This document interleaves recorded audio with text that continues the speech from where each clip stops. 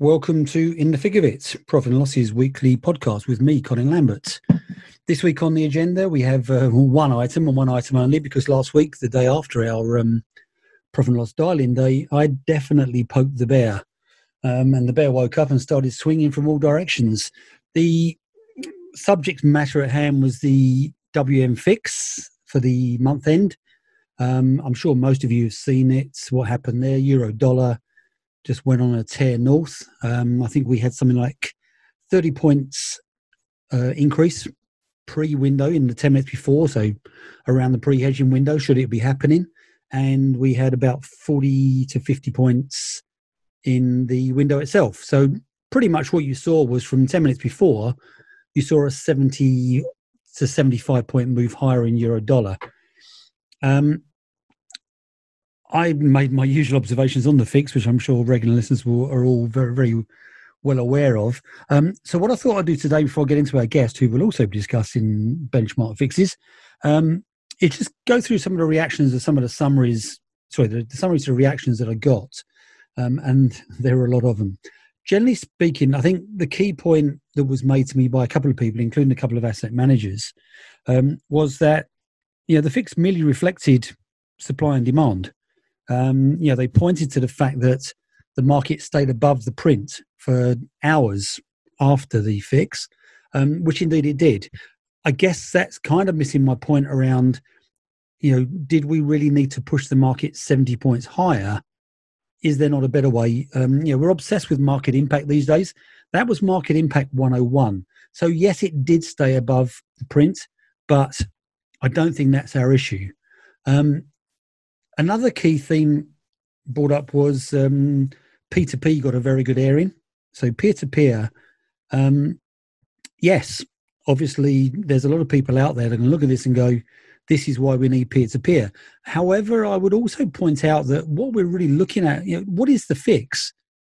It's been made perfectly clear that no proprietary desk on any bank is willing to actually handle fixed orders. The management don't want it, compliance and oversight don't want it, and even the traders don't want it. So this is all going agency anyway. So therefore, what we are actually seeing is a peer-to-peer fix. The net flows through this window are only those flows from people submitting orders to the fix. Bank regular business are barely getting involved. So we're already kind of seeing a peer-to-peer solution with the fix. The problem, I think, or the challenge for the P2P providers in spot is going to be around, okay, so do you make the window longer? I mean, it's all about that netting process. I mean, someone points out to me that the net is still done by the voice brokers, which is an information leakage risk. Yes, it could be done, electronically, and I think this is what a lot of people are looking to do. Some of the solutions that are coming through now. This is all well and good. The problem is we still will have a residue that needs executing. And effectively, that residue was what we saw happen last Thursday, the month end. Let's not forget that March month end was also a lot of fun and games in Cable Aussie and yen. Look at the Tokyo fix. So we need to sort of look at the residue. And I think this is my problem, is that by the very fact that we're actually turning around and saying we need to pre-hedge these flows is an acknowledgement that the 5-minute window isn't long enough. So we need to look at that one. Other observations were, well, this is a market obsessed with benchmarking. Don't get me started on that one, of course. It is. I mean, somebody suggested that what we do is that we hand the fixing process over to the central banks. They produce a fix, and then we all take that and move on. The Tokyo fix at month end for March, where dollar yen shifted about 80 to 90 points north in 1 minute as everybody chases timestamp, kind of makes that a bit of a wrong argument, I would argue. Equally, the ECB fix was being played, and the ECB has responded by delaying publication of the fix. So people can't actually use it as a benchmark rate. They can use it as a reference rate, which is what it's meant to be. So if you do go back to that, with this industry's obsession with benchmarking, you either go back to a scramble where everybody tries to get the timestamp, and be as close to it as possible. But we saw with Dolly N, there were people there that must have traded 60 to 70 points away from the actual timestamp. So what's the value there? They're not, they're getting tracking error there anyway, even though it's positive tracking error. So we either accept that we have this mad scramble, or the funds accept tracking error. And I'm pretty sure over the years that this has been going on, that is one thing that's not going to happen. A couple of other themes raised. What does this mean under MiFID II and the FX Global Code? The fact that banks are accepting these orders, there's market impact, and it could be seen as disruptive trading practices. I think the problem is obviously when they accept the order, they have absolutely no concept that this will actually be a disruptive order. You could probably surmise at month end, particularly in thinner market conditions, that yes, it will have an impact, but it's very hard to judge how much, given how liquidity just thins out. Having said that, we've got some very good analytical tools out there. We're constantly being told about them. Maybe we can use those. At the moment, I think all that can happen is a bank can accept a fixing order and then go, sorry, that didn't quite go as planned. Nothing we can do about it. Aggregation of orders is another thing that came up, which I find actually quite interesting. So what we've got fewer and fewer banks actually accepting these orders. And you can probably look at it and go, this is why there are 27 or 28 algo providers on Bloomberg, when we all know, in effect, there's probably going to be 9 or 10 at most. But what it is people using white-labeled algos, and a lot of time it will be to execute fixed business, using the basic TWAP. So what we've got now is we've got a congregation of orders in the hands of probably, someone said to me it's probably 9 or 10 banks. I would argue it's probably 5 or 6.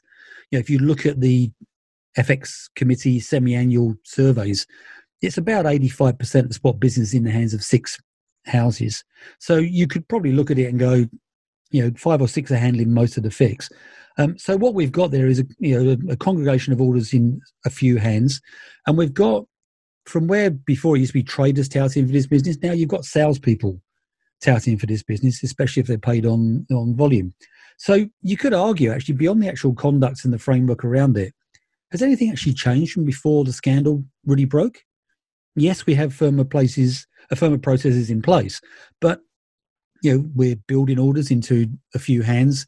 We are taking business that we know is difficult to execute, particularly within the constraints of a 5-minute window. So, has anything actually changed there? It's interesting. In my column on Thursday, I actually called for a review of the FX benchmark group's recommendations from 2014 that created this scenario, these issues that we have now. It's not a criticism of that group's work in any way. And I want to stress that here, as I did in the column. What it is I think the world has moved on. Data, technology, analytics, everything is so much more powerful and more available. And quite simply, I think we have to ask the question, is the fix fit for purpose? Now, yes, it probably is. The big question is it fit for purpose in its current form, and does it need changing? So looking at it from my perspective here, the regular argument I get from asset managers is, it will cost too much money to change the documentation. Well, I may have said this before in this podcast, but I do wonder how much it costs to get a law firm to change your documentation versus how much it costs you to get a law firm to defend a lawsuit from investors saying you're not looking after their best interest by using a mechanism that empirical data and analytical evidence tells you is actually wrong. So we need a solution. The answer to me, I have to say, seems obvious, and we'll be discussing that with my guest after the break. Profit and Loss is moving industry conferences online. Instead of traveling to London, Frankfurt, or New York, visit profit-loss.com/events and register for our new Dial-In Day online conferences. You can also email info@profit-loss.com for sponsorship opportunities. So I'm joined by Jamie Walton, co-founder of Rathner, which has developed new benchmark for FX markets called Siren. Now, Jamie, welcome to the podcast. Hello. You were kind enough to share with me some interesting analytics and data that you derived from Q1 and last week's month end, which caused so much upheaval on my social media networks. Can you sort of share those with listeners? I mean, in terms of what your observations were by using a different window. Sure. So obviously we saw heightened volatility in March, and given that we're a benchmark provider, we wanted to do a comparison to see how the different benchmarks performed. The 4 p.m. fix was extremely volatile, and the research I shared with you showed that it was excess volatility. So the move around the fix wasn't just because the markets were volatile; it was even more volatile at the fix. So that was some of the research we did by looking at sort of a 5-minute realized volatility window. So if you look at that, you can see in some instances the 4 p.m. fix was something like twice as volatile than if you look to say 3 o'clock volatility on the same day. So that shows that there's definitely something happening around the fix. And when there's extra volatility, there's more hedging taking place, there's more volume going through. And I suspect because of that, more orders are being placed. And it comes down to how then that's going to be hedged. One of the fundamental problems with the fix, I know that you keep talking about, Colin, is the fact that the window is too short. The 5 minutes window is not long enough for the market to absorb the amount of volume going through for all the orders. So with Siren, we wanted to build a longer window into the benchmark. So we went with the 20-minute window, so 4 times longer.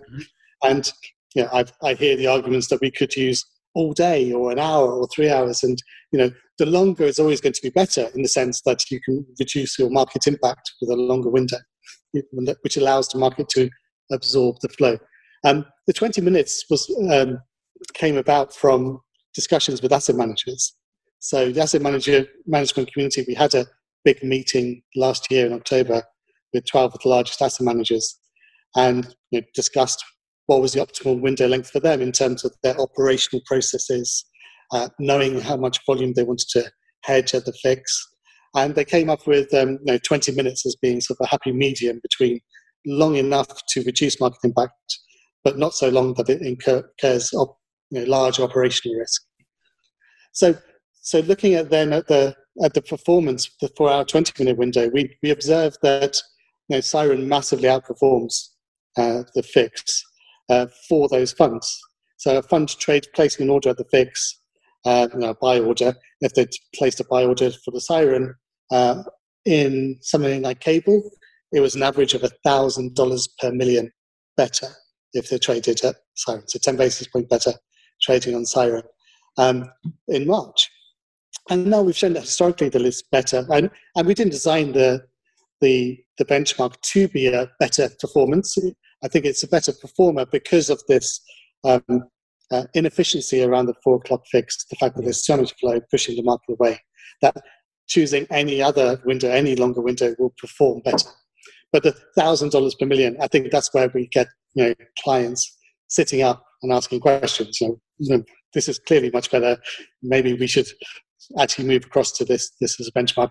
So I did the analysis for April month end as well. We saw volumes and volatility go down in April, but of course we had a spectacular month end fix. Again, looking at Cable or Eurodollar. In Eurodollar, we saw 20 basis points better performance of Siren for month end. And in Cable, it was 25 basis points. Aussie, it was 23 basis points. So you're seeing a consistently better fix if you choose a Siren benchmark, partly because of all this flow driving the market. Is it statistically significant then that all of the benchmarks are outperforming by around 20 basis points? I mean, is that actually sort of demonstrating the methodology? I think that's more showing a correlation between those markets, those particular markets, those three. So it's not always the same number. So if you look at dollar yen, the number can vary a bit more. Okay. positive and negative. But yeah, those three are quite correlated. Eurodollar in April wasn't quite as strong a performance. It was $700 a million on average, but still, if you think about everyone focused on the spread they're paying in the fix or the fee they're paying. Now, are they paying $12 or are they paying $15 per million for trading the fix? And when you're talking about an outperformance of, $700, $2,500 per million, it does put those spreads into context. Yeah, it's an interesting, wasn't it? I mean, you mentioned there the 20-minute window. Obviously, I have been arguing for longer windows for some time, and I think it is the solution because I think it's important to note that, generally speaking, we're not talking misconduct or anything like that here. We are just talking about, in my view, a mechanism that's no longer fit for purpose due to changes in market structure and the wider world.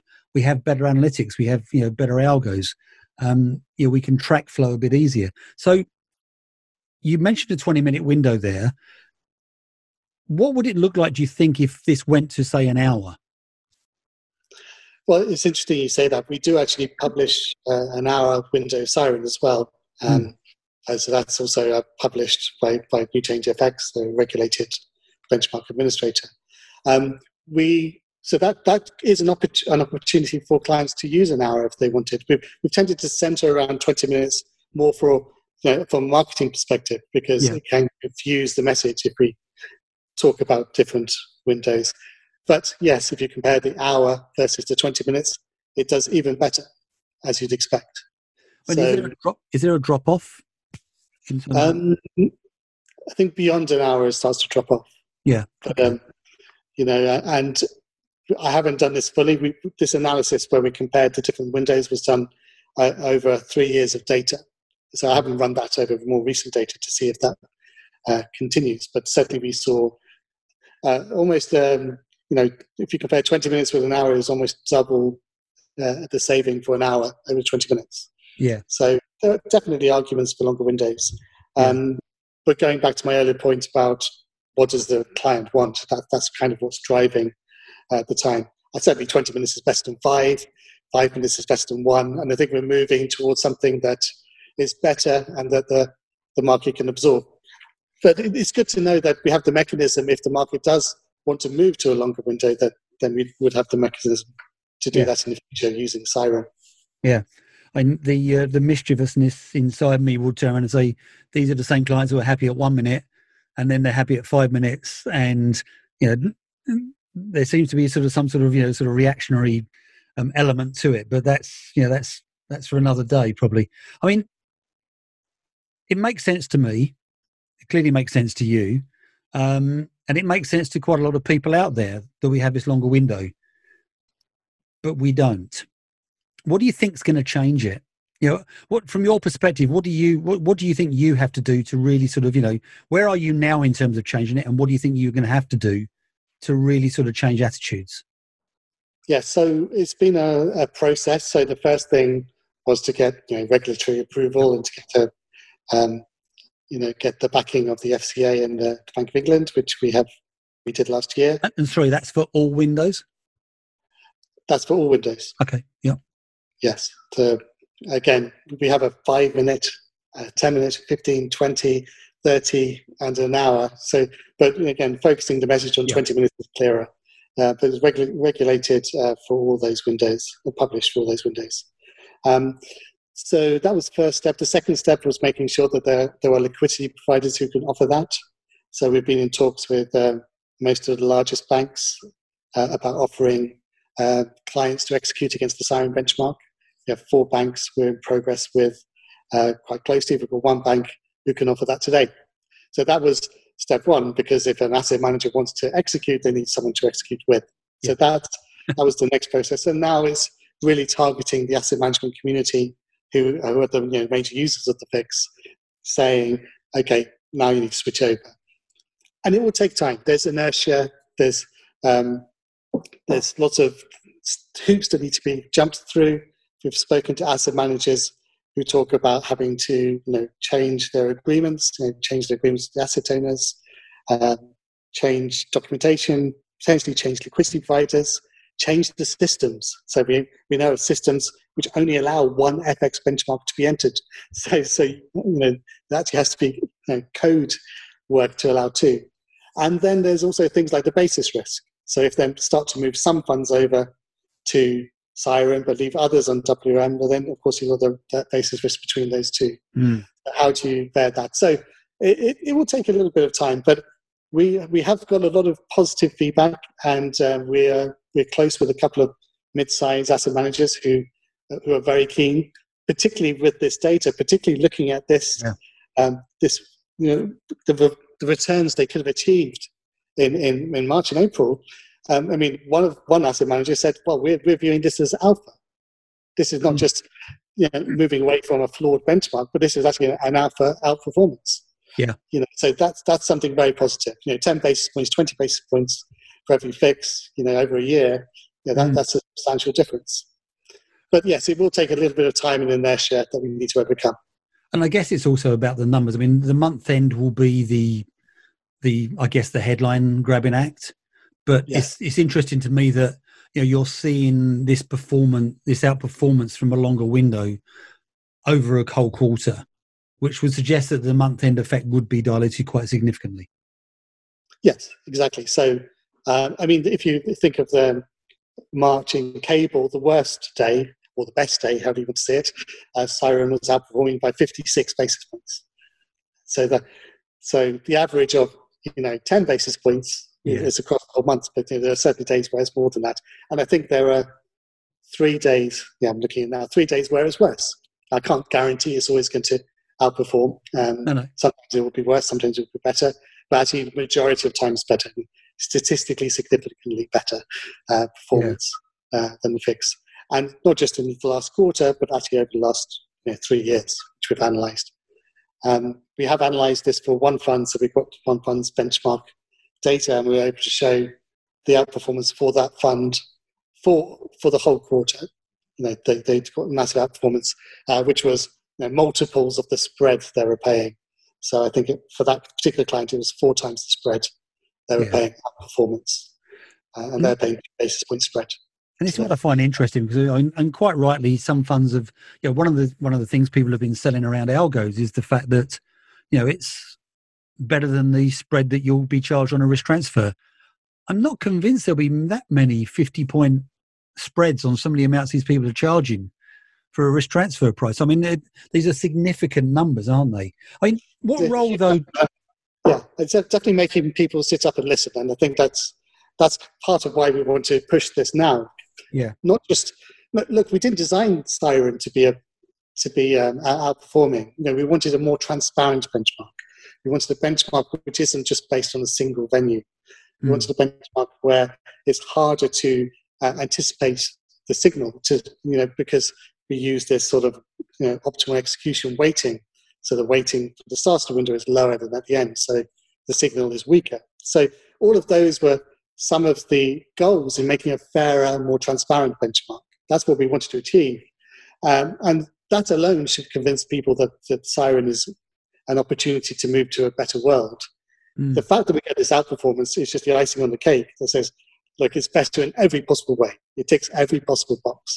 All you need to do is overcome that inertia, change your processes to tap into these better results. And we've got, the regulators, supporting us in this endeavor. They all want the market to move away from the concentration risk associated with the fix. I mean, these 20 minutes, as part of your conversation, is there actually sort of discussions around doing it at a different time of day?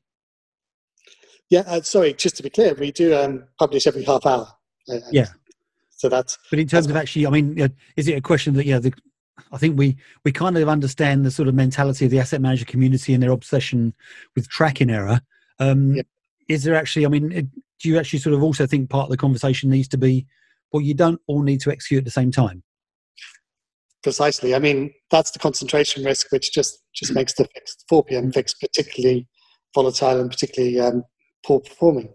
But again, looking at some studies I did, so one fund I analysed this quarter, we looked at what would happen if they traded at any other time of day other than 4 o'clock. So if they traded 8 o'clock, 9 o'clock, 10 o'clock, all the way up to 6 o'clock in the day.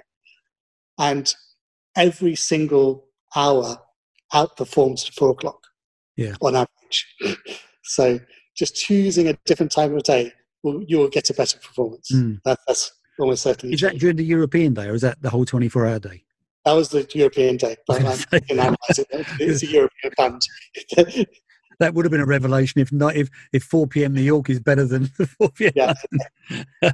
That may not be the case. So just looking for this European fund, looking at European trading data, it just proved the point that the worst time is 4 o'clock, and we know why.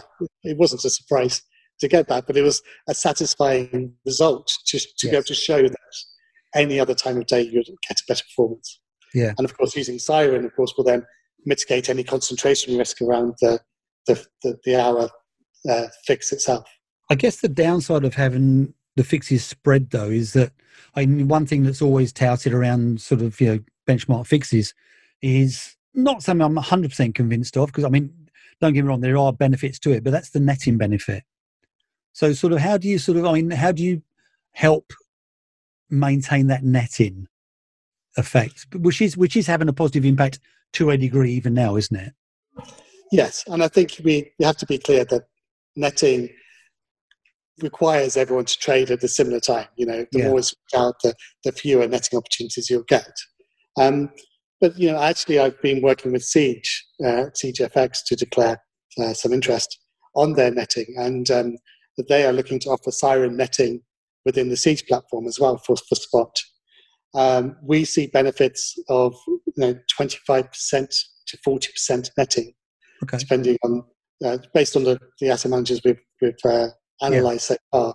So there is significant netting benefit if you're reducing. If you're getting 40% of it netted off, and only 60% residual having to be executed. And remember, when that gets executed, that goes to a bank. That 60%, that bank will then net against its own flow. They may be sending stuff to eFix, to net. So the eventual parts that are executed in the market should be significantly lower. So netting definitely helps reduce market impact. There's no doubt. There's a reason why banks were colluding over WMR before 2015. The netting benefit that collusion gave them, actually could have benefited the clients, you could argue, because they were netting off flows rather than trying to trade against each other. But it's just a mechanism, having a fair mechanism that doesn't affect the clients. And that's how having a third-party netting counterparty, such as Siege, can help you to ensure the netting is done on an independent basis. Yeah. So, it's interesting because, I guess a lot of the time the simplistic argument is always around what we just need is a longer window, feed the flow into the market. But it is actually quite a multifaceted solution we need to look for here, isn't it? Yes, I agree. And there's lots of different pieces that need to combine as well for the market to evolve to a better place. But that's what we're trying to achieve here. Yeah. We all want the market to move to a more transparent, fairer system where no one person has an advantage. And particularly for the asset managers who are ultimately placing these orders, that they're not getting particularly bad fills by their choice of benchmark. Yeah, that's what we want to move away from. Yeah, because just to pick up one thing you said there, I think you could argue that the part of the problem with the WM fix at the moment, the 5-minute window, is it's too transparent. As in, everybody knows it's going to happen. Everybody looks for the flow. Everyone looks for 7 or 8 TWAPs who all join the market in the same direction at 357.5. So so that transparency issue is actually around, is already there in terms of the mechanism, isn't it? It's a question of transparency. But you don't have the transparency of the flow. You want the transparency of the benchmark. So with Siren, it's based on new change FX data. They publish their spot rates every 50 milliseconds. So you can see your tracking error in real time against the Siren benchmark. And it's published immediately. So we will publish it at 4 o'clock. So you can see your performance versus the benchmark immediately. You don't have to wait 10 minutes to see what the actual benchmark was published to be. So that sort of benefits the liquidity provider, that transparency. It benefits the asset manager because they can see what's happening with the execution. And because of that transparency, it should reduce any opportunity for someone to take advantage of it. What's in it for the LP?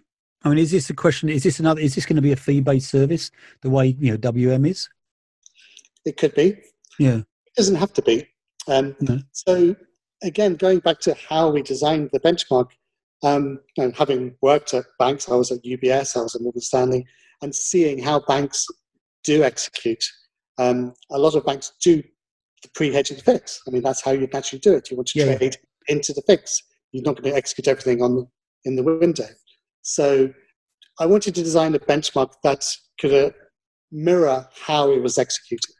Because if you're executing the way you're calculating the benchmark, then there's less reason to front run it. The problem with TWAP is, if you have a transparent TWAP, someone says, well, I'll just front load my orders. Yeah. That's how you take advantage of a TWAP. So, and to be fair, the idea that behind Siren was borrowed from equities. So equities, if you trade the close, in equities markets, you generally can't trade exactly for the close. They tend to trade into the close using these optimal execution windows. And I borrowed this concept from equities into FX to use that same concept within the FX marketplace. And I think if the market all evolves to that, then there are opportunities for banks to make more money. They can see what their tracking error is to the optimal execution weightings to the trade trajectory. So if they can outperform that, then everyone wins, as long as they pass that on to the client in some form. So I don't think it has to be a pure agency business. What I do think is there needs to be clear segregation between any principal risk-taking activity. So that's the clear thing. There's no reason it has to be a pure agency business. No. I think that's just a result of the fines and people just wanting to have no input or no influence over the benchmark.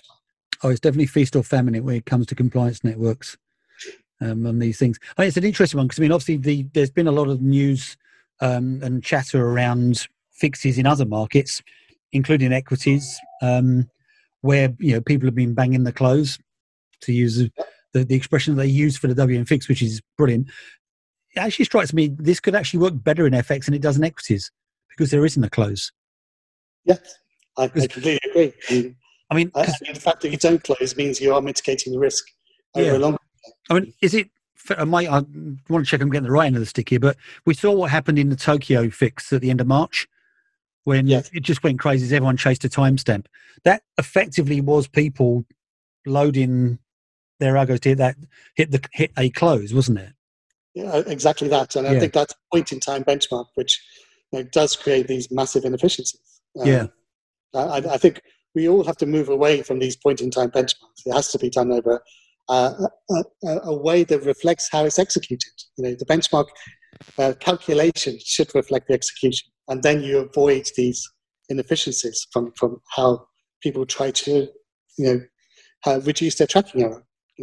If you have to do all your trading on the fixing window in 1 second, then to reduce your tracking error, then you get the crazy inefficiencies in the market that we saw for the Tokyo fix. Yeah. Somebody actually suggested we should let the central banks fix it. I'm thinking to myself, that didn't quite go so well in March, and I think that's why the ECB have changed how they do it. So we'll see.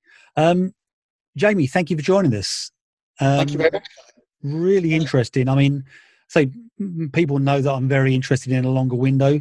And I think, it's nice to get some hard data that actually shows people how it works. So good luck with that. We will watch that with interest.